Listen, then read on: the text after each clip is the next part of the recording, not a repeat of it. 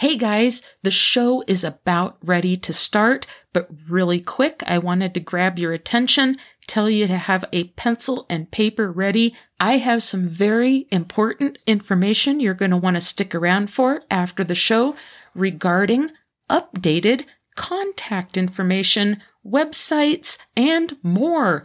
Everything's changed. Holy cow. What do I mean? Everything's ready to start. I gotta run. Stick around after the show and I'll get you filled in. Welcome to this podcast. Get ready. Here we go.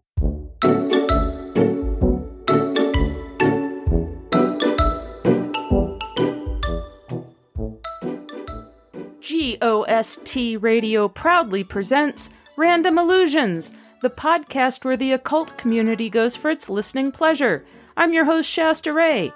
Grab a cup of coffee, grab a cup of tea, or grab a glass of wine at the end of a long day if that's what you want to do. Kick back, settle in, and hang out with me for just a little bit while we chat it up about magic.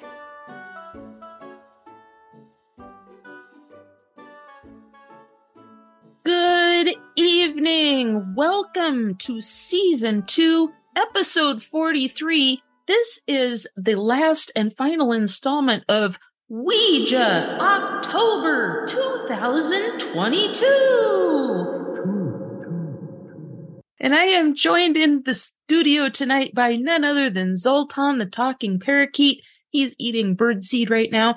And everybody's favorite musical mystic, Tim Cheesebrow. Coincidentally, also eating birdseed right now. So I've got my hot cup of decaf coffee with me in my giant mug that Evelyn sent me last year.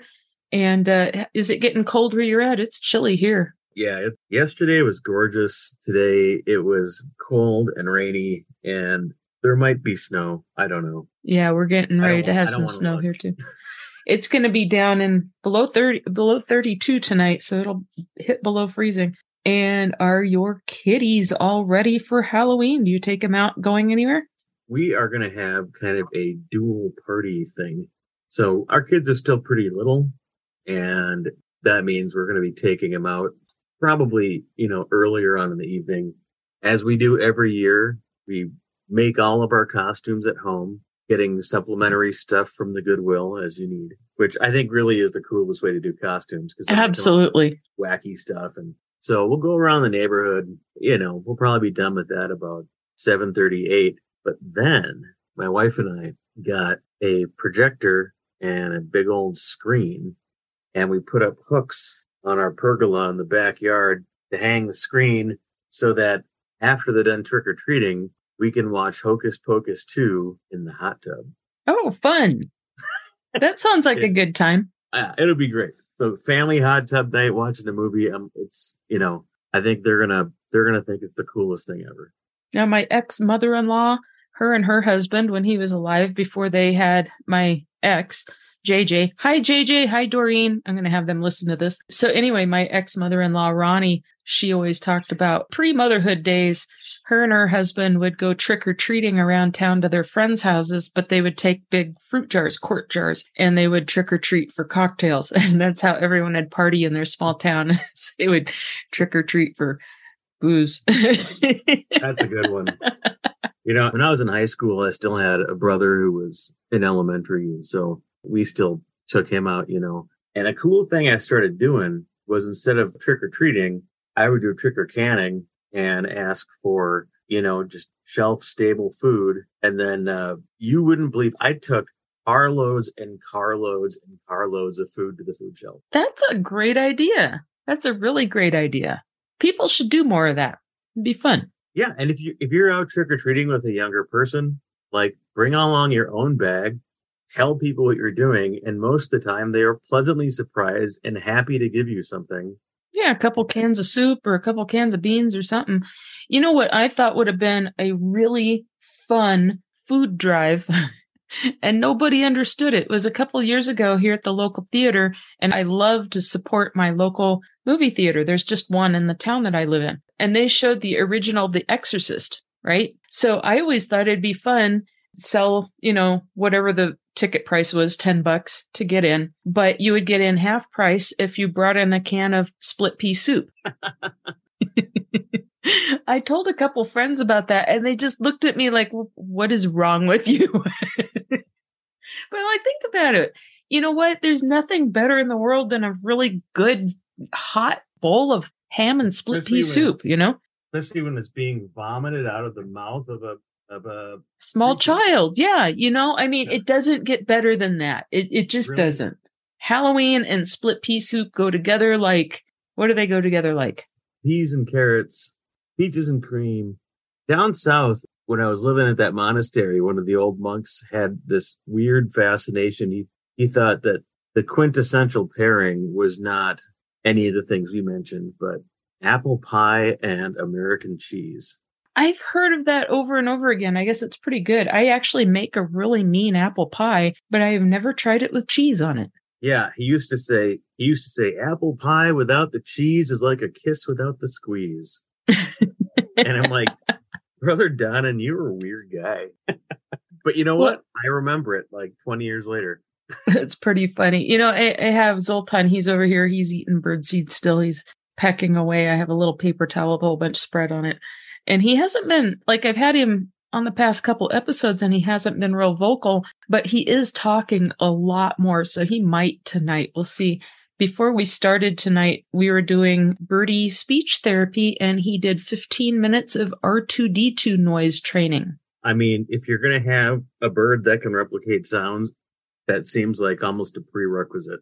I think it's cool. If you go out on YouTube, you can find videos of people with parakeets and they're making R2-D2 sounds. I've seen other birds like a myna bird or something like that. And there's actually YouTube videos out there that's just nothing but repeated R2-D2 sounds so you can teach your bird how to make R2-D2 sounds. So we did 15 minutes and he gets really into it. He sits and tilts his head and listens to it. And then he starts trying to make the noises. He's actually starting to make a few of the clicks and whirs and buzzes and stuff that R2-D2 does. It's pretty cool. Well, and you had pointed out that those beeps and whistles and clicks are actually kind of closer to the sounds they make naturally anyway. Yeah. And then they have little voices that are real robotic. So it just seems to work for him. All right. So, we have been doing the channeling challenge all month. So we'll get back into the channeling challenge chat in just a little while, but let's do something fun because it's been Ouija October and we haven't really talked about the Ouija board all that much. It's come up a couple times, but we kind of danced around it. Yeah. Yeah. But that's what channeling is it's just a tool that helps you channel messages, so not everyone likes to use a Ouija board. So give them other options. That's what we're all about here is giving you options, finding your own way. But since it is Ouija October 2022, we're going to do a little bit of Ouija trivia. And I have a couple of articles that's like the 10 facts about Ouija, but some of it's real common knowledge. So we're going to skip over the common stuff and get to the kind of funky stuff. Get down and jiggy with it. What do you think? I'm always down to get jiggy. All right. So did you know that the Ouija board was actually used in a court trial once? No. Well, it says in 1994 during the trial of Stephen Young. 1994. During the trial of Stephen Young, a 34-year-old insurance broker who was accused of murdering newlyweds Harry and Nicola Fuller. The jurors had apparently actually asked a Ouija board about the real killer. The board apparently told him Young was guilty, so the jurors decided he was guilty. When it was discovered the Ouija board had a hand in the conviction, Young was granted a retrial. He was found guilty again, though. I shouldn't laugh, but so if they would have just listened to the Ouija board the first time, they would have saved some money. Another bit of trivia here: Alcoholics Anonymous. I did not know this. There's a little snarky comment at the end of this too. According to the co-founder of Alcoholics Anonymous, Bill Wilson, he wrote the famous 12-step recovery program under the guidance of a 15th century monk named Boniface through a Ouija board. He had a spook room in his house where he would frequently spend time to contact spirits of the dead. It also says that Wilson was a known user of LSD and was involved in a lot of LSD experiments. So, I don't know why they put stuff in here like that, but I guess. The first part of that, I was like, wow, that's actually pretty cool. Now, Karen Dahlman, she mentioned this last year when she was on Ouija October 2021. Before The Exorcist came out, people believed in ghosts, and almost every family owned a Ouija board. It was very commonplace, and I've discussed that many times. And it was always advertised as a family-friendly game and a dating game of sorts. We'll get to that in a minute. And during World War I, it actually outsold Monopoly. Yeah, everybody wants to contact their dead relatives. Of course it would. Now, spiritualism was really, really common in the U.S. in the 1800s. Absolutely. My grandmother used to participate in table tipping. And it's when people sit around, they put their hands on a small table and it bounces around and rocks and moves and bumps and stuff and answers your questions that way. But yeah, it was very commonplace. They didn't have televisions. People would get together and do stuff, and they would hang out and play with Ouija boards. This brings us to our next point. When The Exorcist came out, sales for the Ouija board tanked. So The Exorcist actually really damaged sales for the Ouija boards. For those that don't believe in ghosts and spirits, or they're on the fence with it, or they're just listening into this and they're like, what is all this stuff anyway? It's been studied, and a lot of people feel that Ouija boards can be explained by what's called the ideomotor effect. And this effect is also used to explain automatic writing. We've talked about that on the show very briefly once. But according to the ideomotor effect, all of these involuntary movement by the hands are actually controlled by your subconscious, and your hands are gently guided by your unconscious thoughts. Us occultists like to believe that we are the ones channeling the information, and then all of that takes place. It's when we are channeling information from the divine, it triggers the ideomotor effect, and then it is presented on the other end, whether you're automatic writing or you're using a Ouija board or a pendulum or whatever, it comes out the other end as information that you interpret in some way. And that's a great example of the idea that spirituality and science don't need to be at odds. The ideomotor effect can be true and channeling can be true. They don't cancel each other out in any way. Okay, another trivia. Similar products date back to ancient times, but the true origins are a mystery, but there's other similar tools in other cultures. There was the writing planchette that predated the Ouija board, and there is said to have been some different similar tools in China back as far as 540 BC. So there's no actual proof, and nobody's ever come up with actual evidence, but you hear this all the time, that actually the origins are a complete mystery. There are tools in other cultures that predate it, and they're kind of a precursor. Yeah, and it's a really logical tool if you think about it, because anybody who knows how to read could put the letters of their language in some kind of logical arrangement, and then they could figure out some way to indicate those letters. Maybe it's a planchette, maybe it's a pendulum, maybe it's like a really primitive pendulum, like a just a regular rock on the end of a string. Or even a dowsing rod. Yeah. I mean, people can come up with hundreds of ways that they could designate a letter. So yeah, the origins are a mystery because they're so far back in history, nobody's recorded it, because it's a tool that is honestly so intuitive that it would be weird if it didn't exist. I would like to point out that the Ouija board is budget-minded, because when it originated back in 1891, a Pittsburgh toy and novelty shop sold them for the low price of $1.49. Moving right along, the board supposedly predicted its own patent. As legend has it, Elijah convinced the patent board that the game was legit by having it predict the name of the chief patent officer working on this case. whether that's true or not, there's no denying that they got the man to sign off on the patent for the board. Well, I would assume that's because he satisfied the requirements. And okay, so here's something really interesting. People don't want to believe this, but if you go back to the original design and the original instructions and you predate The Exorcist, there's very specific instructions. Most of them have nothing to do with the ones that we think are the instructions today. So the original instructions said, place the board upon the knees of two persons, lady and gentleman preferred, with the small table. They didn't even call it a planchette. They called it a small table. With the small table upon the board. Place the fingers lightly but firmly, without pressure, upon the table so as to allow it to move easily and freely. In from 1 to 5 minutes, the table will commence to move, at first slowly, then faster, and will then be able to talk or answer questions. The letters and numerals forming words and sentences will appear in the glass opening lens of the small table. It was basically originally a dating game, and they always said it was preferred that a man and a woman use it, or a lady and a gentleman, because it was meant to be a party favor kind of thing. It is meant to get people together and get them mingling and talking. The whole thing with the never play it alone and all that, I think that was all added by Hollywood after the fact. Yeah. One thing I think is interesting about those instructions is the way that they think about time and the way we think about time.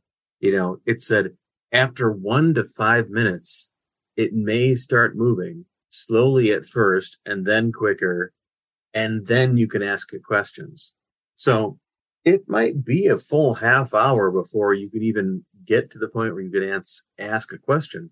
Our attention spans are not that. Right? And especially not nowadays. No, so, I mean, so it goes to show, like, if you take your board out and you put your planchette down and you go, all right, who wants to talk? And 30 seconds go by and the planchette hasn't moved yet. And you're like, well, this thing sucks. Like, even the originators said, give it 5 minutes and it might start to move. Right. And it'll start slowly at first and then it'll start speeding up. So, yep. Now, did you know I have mentioned a couple of my favorite redheads with microphones on the podcast before? I'm inspired by Agnes Moorehead, and she got her start in radio. And then, of course, we've mentioned Danny Bonaducci, and he's a fiery redhead with a microphone these days.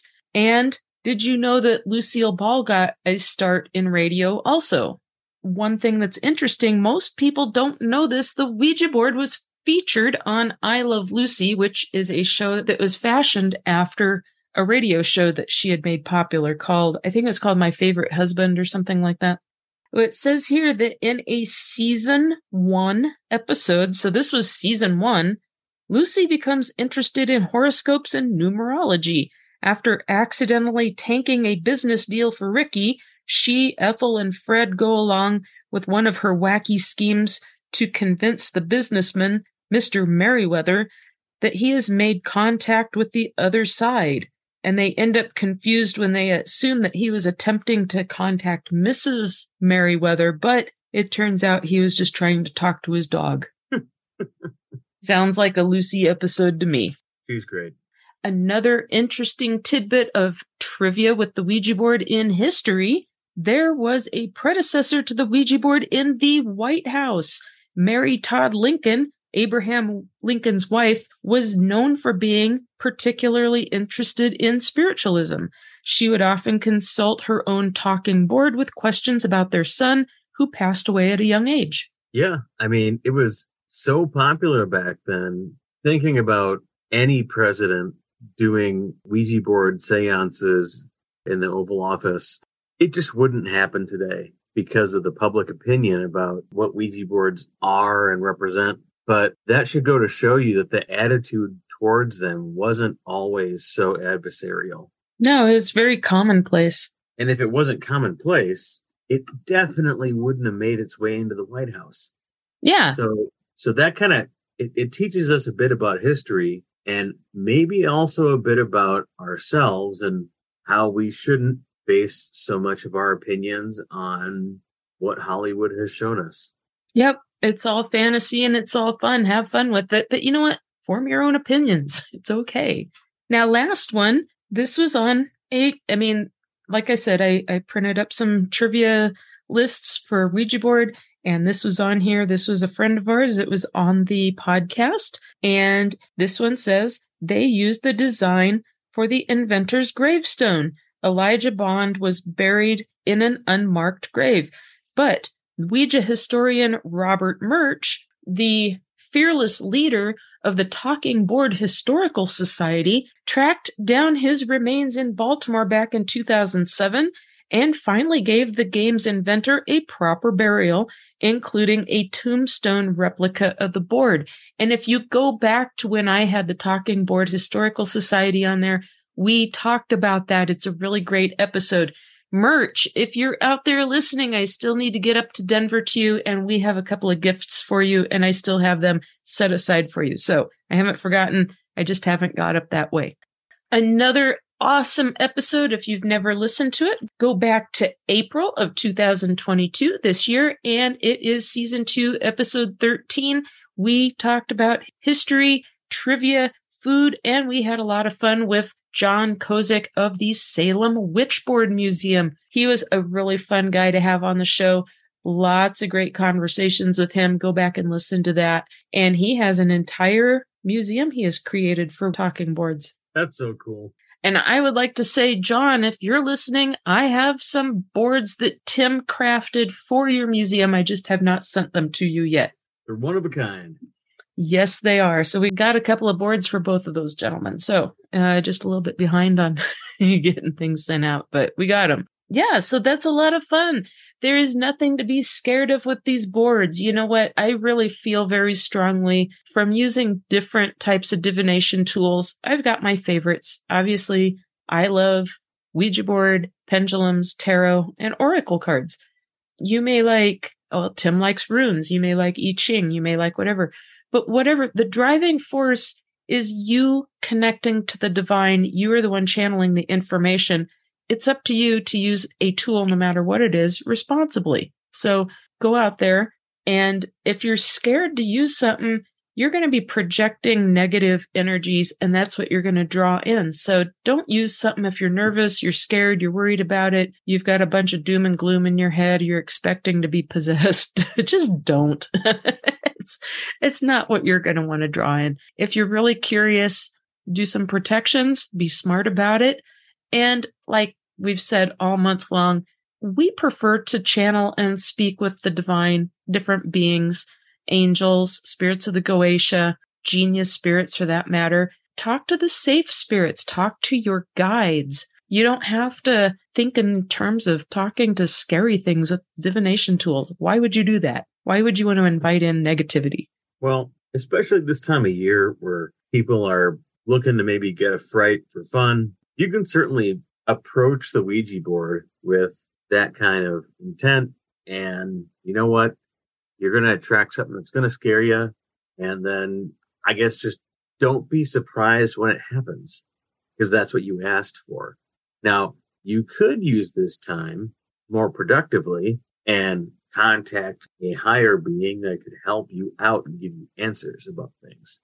And that experience will be just as real, but instead of turning you off of the tool, it'll turn you on to the tool, and it'll help you start realizing what that tool's actually capable of doing for you. I mean, people have written entire books transcribed from the Ouija board. Was it Patience Worth? She was the author? Yes, go back to Ouija October 2021.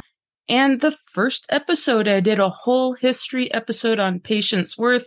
Actually, Patience Worth is our most accomplished author that I've ever had on this show, and actually is more accomplished than all of the authors I've had on this show put together. And this was a spirit that was channeled through the Ouija board. She put out mega publications, and they are good books. You can still find them today. Yeah, I think I have 3 or 4 of them, and they're surprisingly good. Yeah.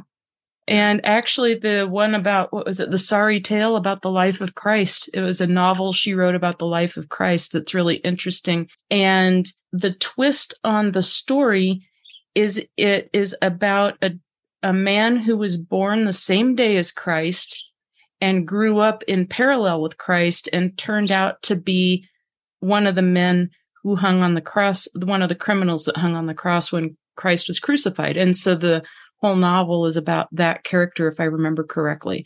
And historians at the time said that it was just astoundingly accurate descriptions and everything that were in it, in the book. And the woman that channeled all this through the Ouija board was not educated enough to have faked it by any stretch of the imagination.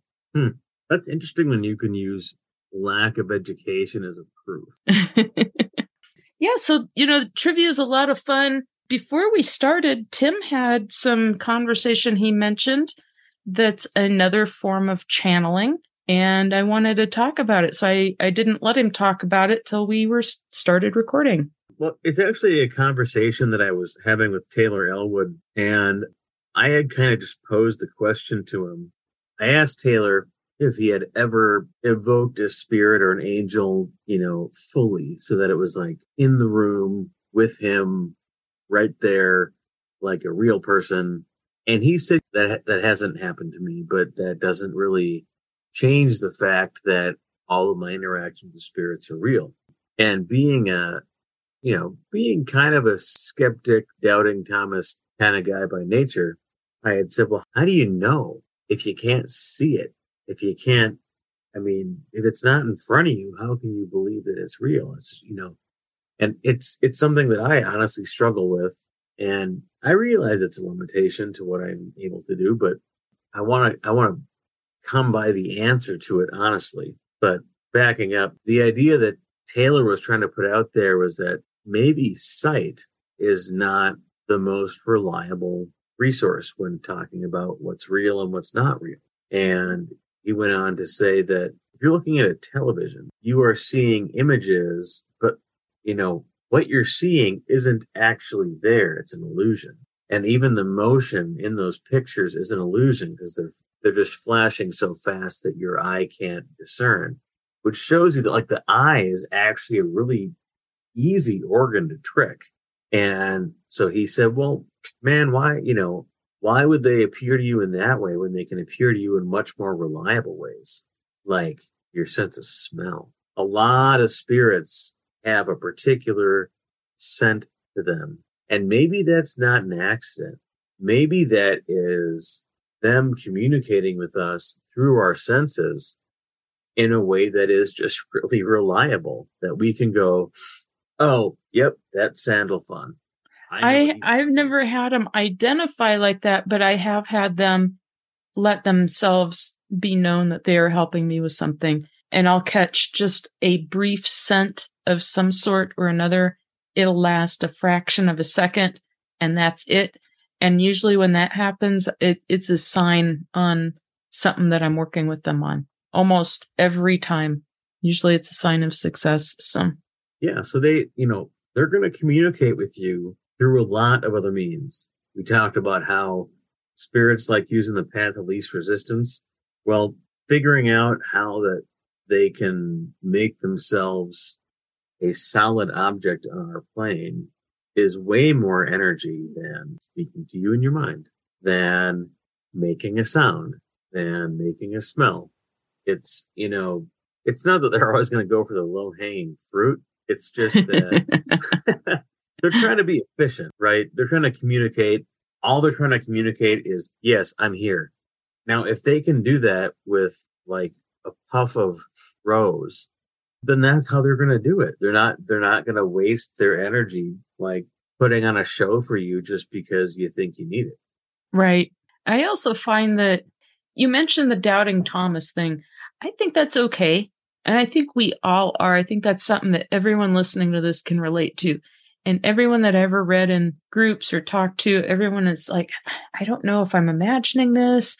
I'm getting results. How do I know it's not me just influencing my own thoughts? Because that's what I want. Some of it's a leap of faith. And I used to have a meme on my computer that said sometimes our only mode of transportation is a leap of faith. And when I do my magic or I'm trying to get answers or sometimes I'm just quieting myself and listening, I have to take that leap of faith that I'm not the one just making up the answers I want to hear, or sometimes they deliver some truth and you have to discern, am I self-sabotaging right now? Or is this something I really need to hear right now? Because this is actually the truth. So, you have to be objective and you have to be a little logical. But I think in the end, if you're channeling your guides, you're channeling angels, you're channeling positive spirits, divine spirits, the big takeaway is they are never going to tell you to do some messed up, tragic, illegal thing, harmful thing. They're not going to tell you to harm you. They're not going to tell you to harm others. They're not going to tell you to do something completely reckless. Don't cash in your 401k, go to Las Vegas, blow it all on the slots, and then go, oh, but, I channeled a message from my guides that told me to. They're not going to tell you to do stuff like that. So they're also not going to put you down, and they're also not going to patronize you. Yeah.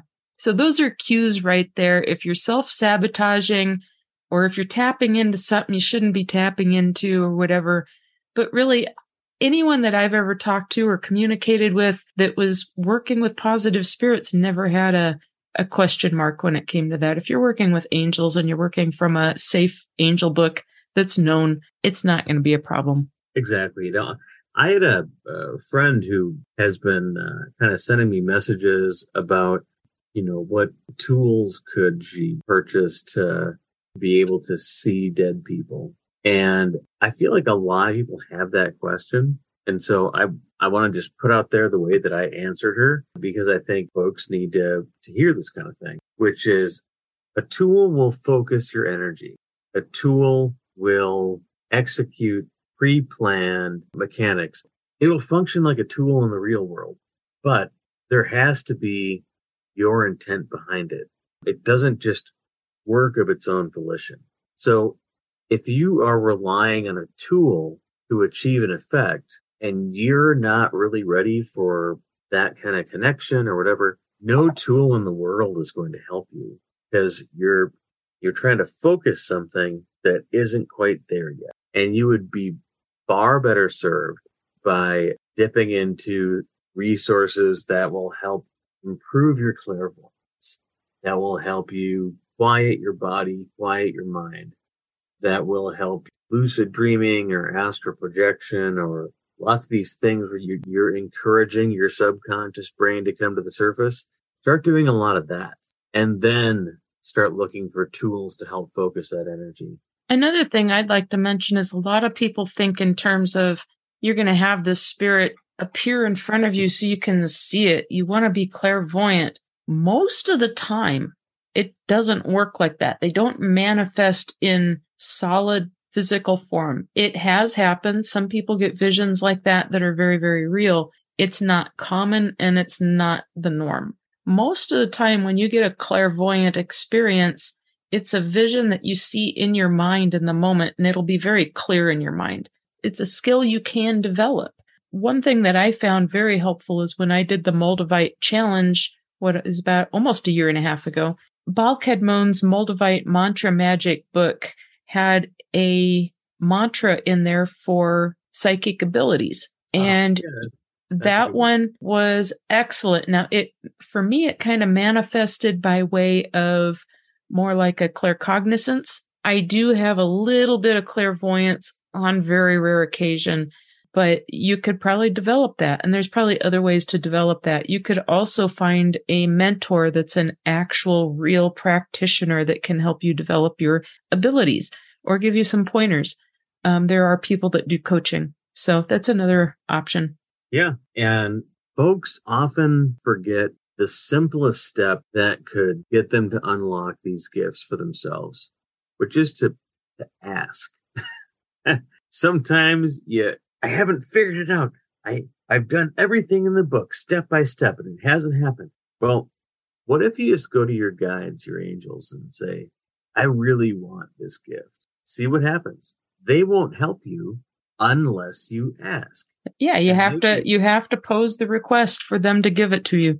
Yeah, and maybe some of these gifts have to be bestowed. They can't be learned. So I think some people are definitely born with natural abilities that they don't really. It works very natural for them, and it's effortless. Then there's stuff that some of us, we just have it shut off at an early age. I mean, think of kids when they have imaginary friends, and at a certain age, we're told, "Okay, you're too old for that now. You're too old to pretend like that. Tell the truth," and they shut it off in us. Oh, you're imagining that. That's not real. And so sometimes you have to figure out where that on switch is. But, two really good books, and I've mentioned this, if these are the only two books you buy at all and you want like every power under the sun, you can get 72 Angels of Magic by Damon Brand. And then the other one is Demons of Magic by Gordon Winterfield, and it's the Spirits of the Goetia. And between those two books, especially the Angel book, that's pretty much, it covers everything that you need to cover is in that book. And both of those books have spirits that help you with your psychic abilities. Just go through them. There's a lot of them in there, actually. Yeah, those are great suggestions. I use both of those books regularly as almost like a reference. Well, it's like I said earlier this month, I actually started using my magic books, especially those two, like phone books when I use my Ouija board. And if there's one that I want to pose a request to, I've started doing not all, but I'd say a majority of my magic that way. I get my Ouija board out. I get out, say, 72 Angels of Magic, and there's an angel you want to work with for a certain goal, certain outcome. So I get it out and I kind of follow the sigil scan with it. That book is geared towards an 11-day ritual. You can absolutely do that. You could use your Ouija board 11 days if you wanted to. But typically I go through all the verbiage in there. I say the angel's name. I look at the sigil. I have the Ouija board out. And then I use the Ouija board as an amplifier to get my voice heard. A lot of times they answer back. It's my tool of choice, so it works really well for me. And they will give me feedback. They'll give me answers, and I get knowledge in the moment. So I've even just used it to ask them questions just to see what they're about. So you can just hang out with them that way too. Yeah. And for those that, if you see any of these rituals in these books where it goes for 11 days or even like 13 days, that means that ritual is based around the lunar cycle. So you would be probably best served by observing the lunar cycle and doing your working. If it's for something you're trying to gain, start it on the day after the new moon. And if it's something you're trying to lose, start it the day after the full moon, so that the moon's ascending, increasing in light and power, or descending as your working goes on. Those are 11 or 13 days. Absolutely. Now, for me as a chaos magician, I just dial them up and talk to them and ask them. Your way seems so much easier.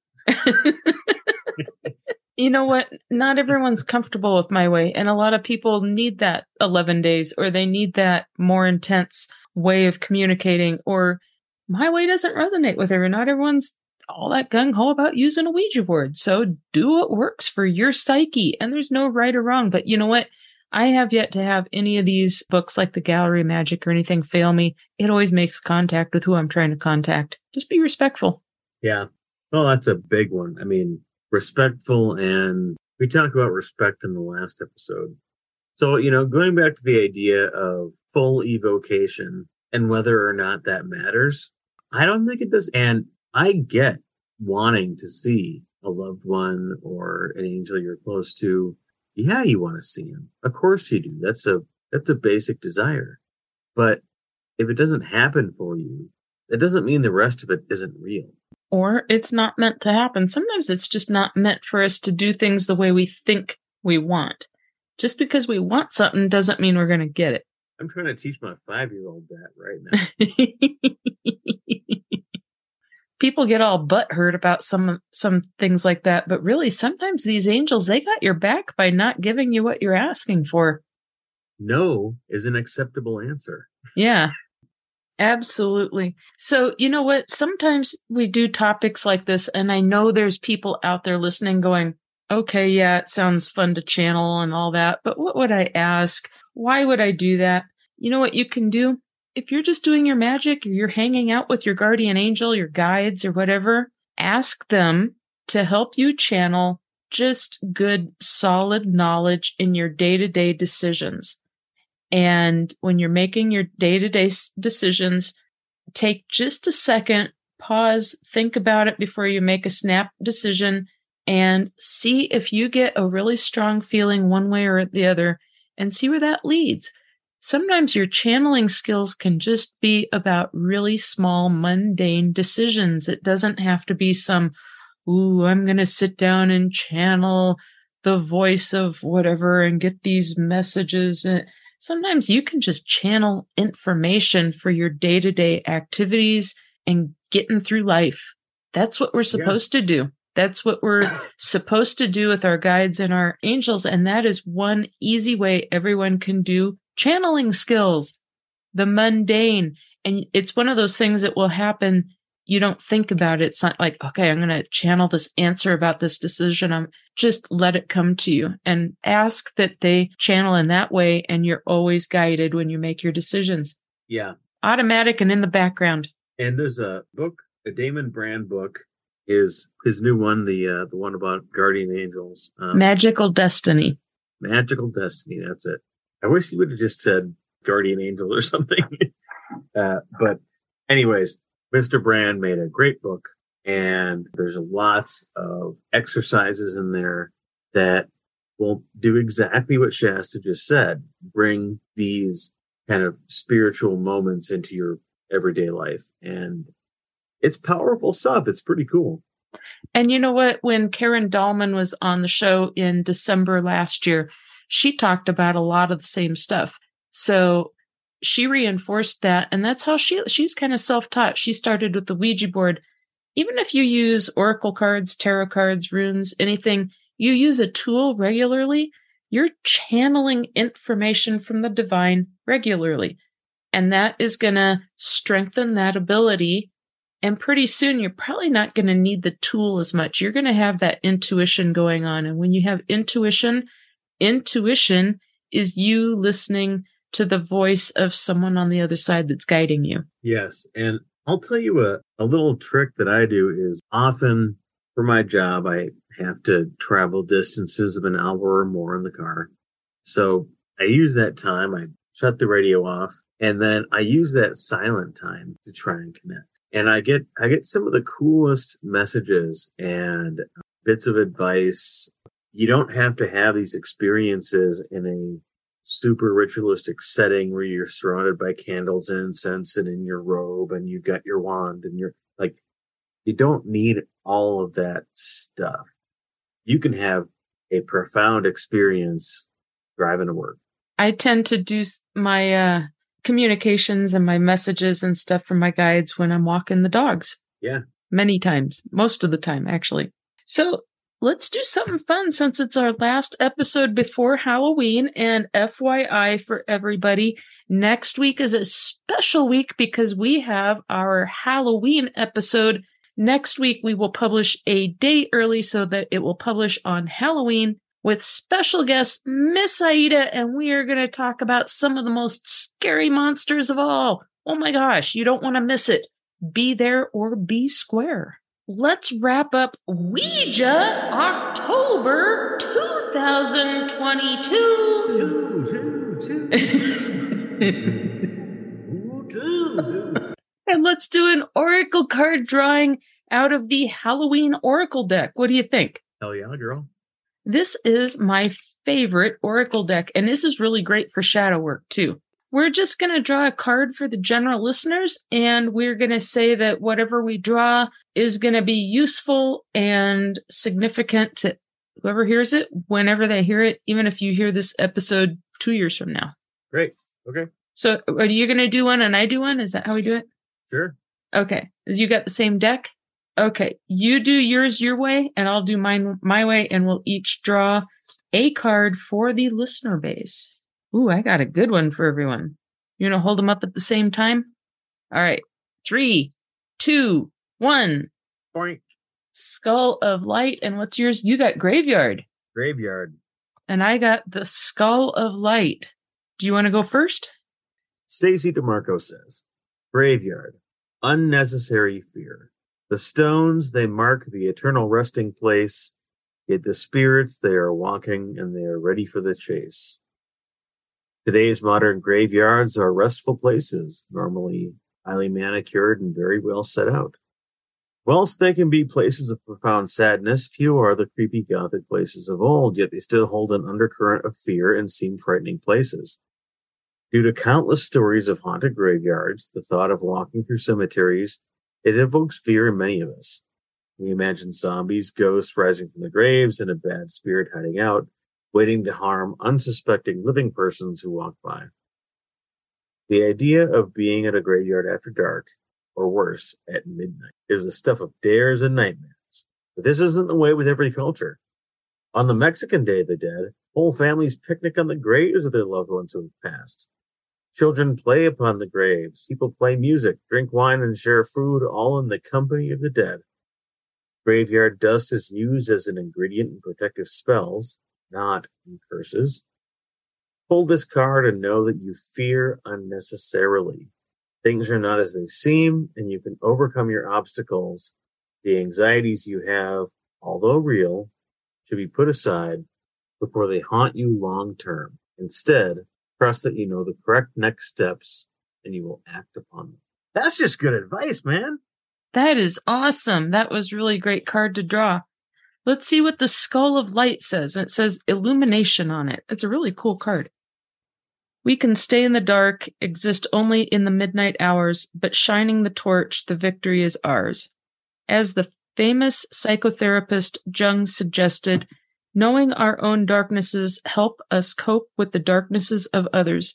Taking the time to know thyself and to seek understanding of our more destructive or shadow natures can lead to huge happiness and less anxiety. The idea of being shown the way in the most difficult of times and always knowing that we are never alone in the darkness are the keys to the magical element. Light is usually a comforting thing, yet sometimes we do not really want to see the boogeyman under the bed.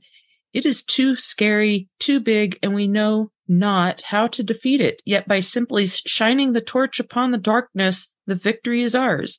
Should the Skull of Light ever enter your life, know that it is time to open yourself fully to the clarity of bright illumination. Allow yourself to be seen, to see and act upon what is shown to you. The time has passed for hiding, for pretending, and for swallowing our discomfort by accepting the status quo when it really doesn't suit us. Put those two together and you've got a little bit of a powerhouse. Oh my gosh. I think that that's a great message for the times that we're in right now. Certainly. Yeah. And it's kind of cool when you do stuff like that and you use a deck like this, like I pulled a skull card and you pulled a graveyard card, and then it also talked about Day of the Dead, which focuses on skull designs. So you'll see little correlations go together like that too, where it just, the cards seem to be holding hands. They're like just hand in hand in their meaning and their visuals and everything. So these are really a fun deck of cards with great meanings to explore. I really encourage anyone to check this one out. Well, and what that says to me, though, is that DeMarco did her homework. Yeah. And Stacy DeMarco is the author of this deck, for those that don't know that. It's obvious that she put in a lot of hours figuring out the correspondences and really tailoring all the images to work. The images are amazing. The artwork is incredible in this deck. Yeah, it's right now for me, it's basically Rider Waite on the top and Halloween Oracle right below. Yep. That's my go-to, actually. That I've worked with the Le Vampire deck. It's really similar. It's got some amazing food for thought for some of those darker shadow thoughts and those self-help issues and those things that really are what we need to think about, you know? And I'd say if you're not going to explore the Halloween Oracle, you're looking for something, try the Le Vampire Oracle too. But the Halloween, I can't get away from it. It is amazing. You want some good advice, it will give you good advice every time. And it's just fun. It's fun. This has been a great conclusion to Ouija October 2022. Oh my gosh, this is fun. So Shasta, I have a request of you. Huh? Before we go, and seeing as how our next episode is number 44, would you do a Ouija divination from Shaz for us?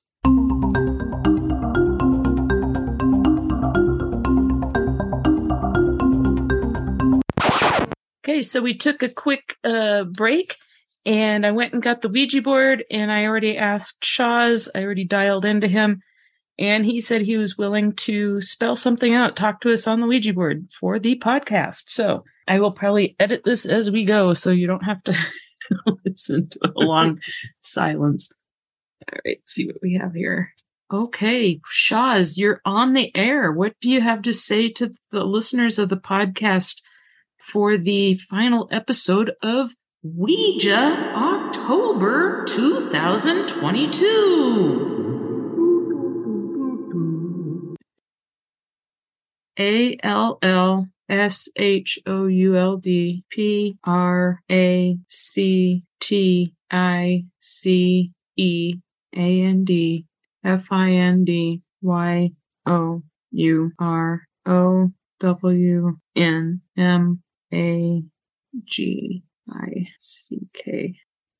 Find your own magic.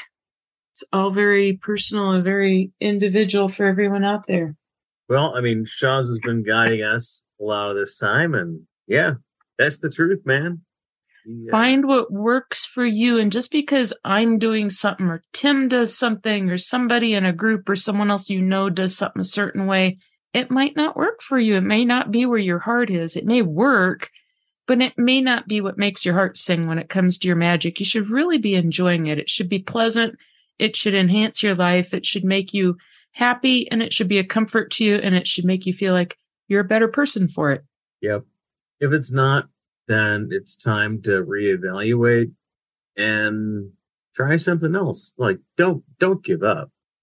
I mean, sometimes people I've seen, oh gosh, I'm just not in the mood to just do a ritual today. Well, sometimes you don't have a need for a ritual. Sometimes you need to let that magic work that you've already put in motion. Sometimes you need to just kick back and listen. Sometimes you don't need to be doing rituals or doing active magic. Sometimes you just need to commune with the spirits.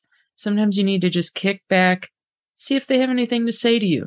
And that's pretty magic in itself. And you know what? When you do that, they're going to help you find the books that you're after, or the websites, or the resources that really, really are the things that you're looking for. Some people may be just happy doing candle magic or prayer magic or Psalms magic. Some people may want to get into the in-depth complexities of ceremonial. It's all up to you, but don't feel like you have to do one thing because it's popular in the moment, or because you're in a group where it's popular there. Do whatever you want. One is not better or more popular. Or more powerful. One is not better or more powerful than another. Yep. So find what you like, explore, and listen to your heart. It will get you on the path you need to be on. And maybe you just take a couple of days to channel that message, because here we are, Halloween's upon us.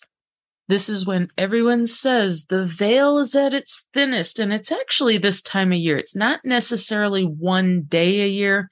It's actually a lot easier to hear the spirits just this time of year in general, kind of the week before, week after time frame.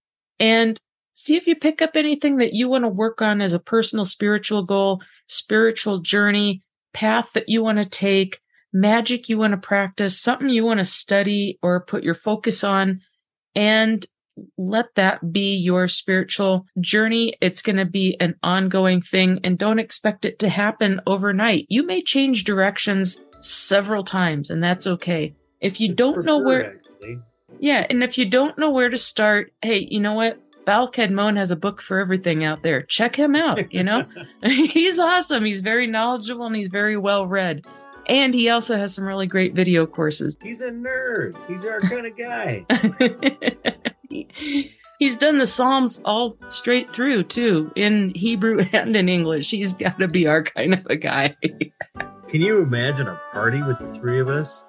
Man, we'd read so many Psalms, it'd be crazy. Dogs and birds running around. Oh my gosh.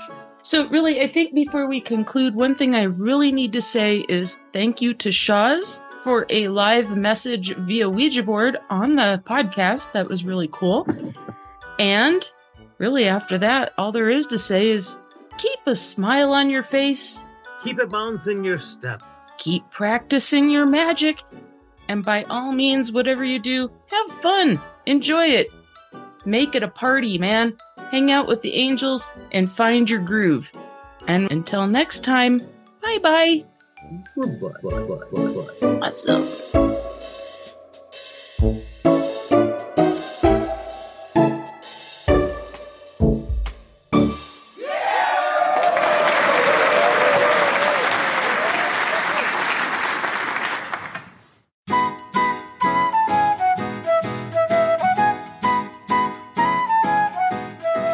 Hey, thanks for sticking around after the show.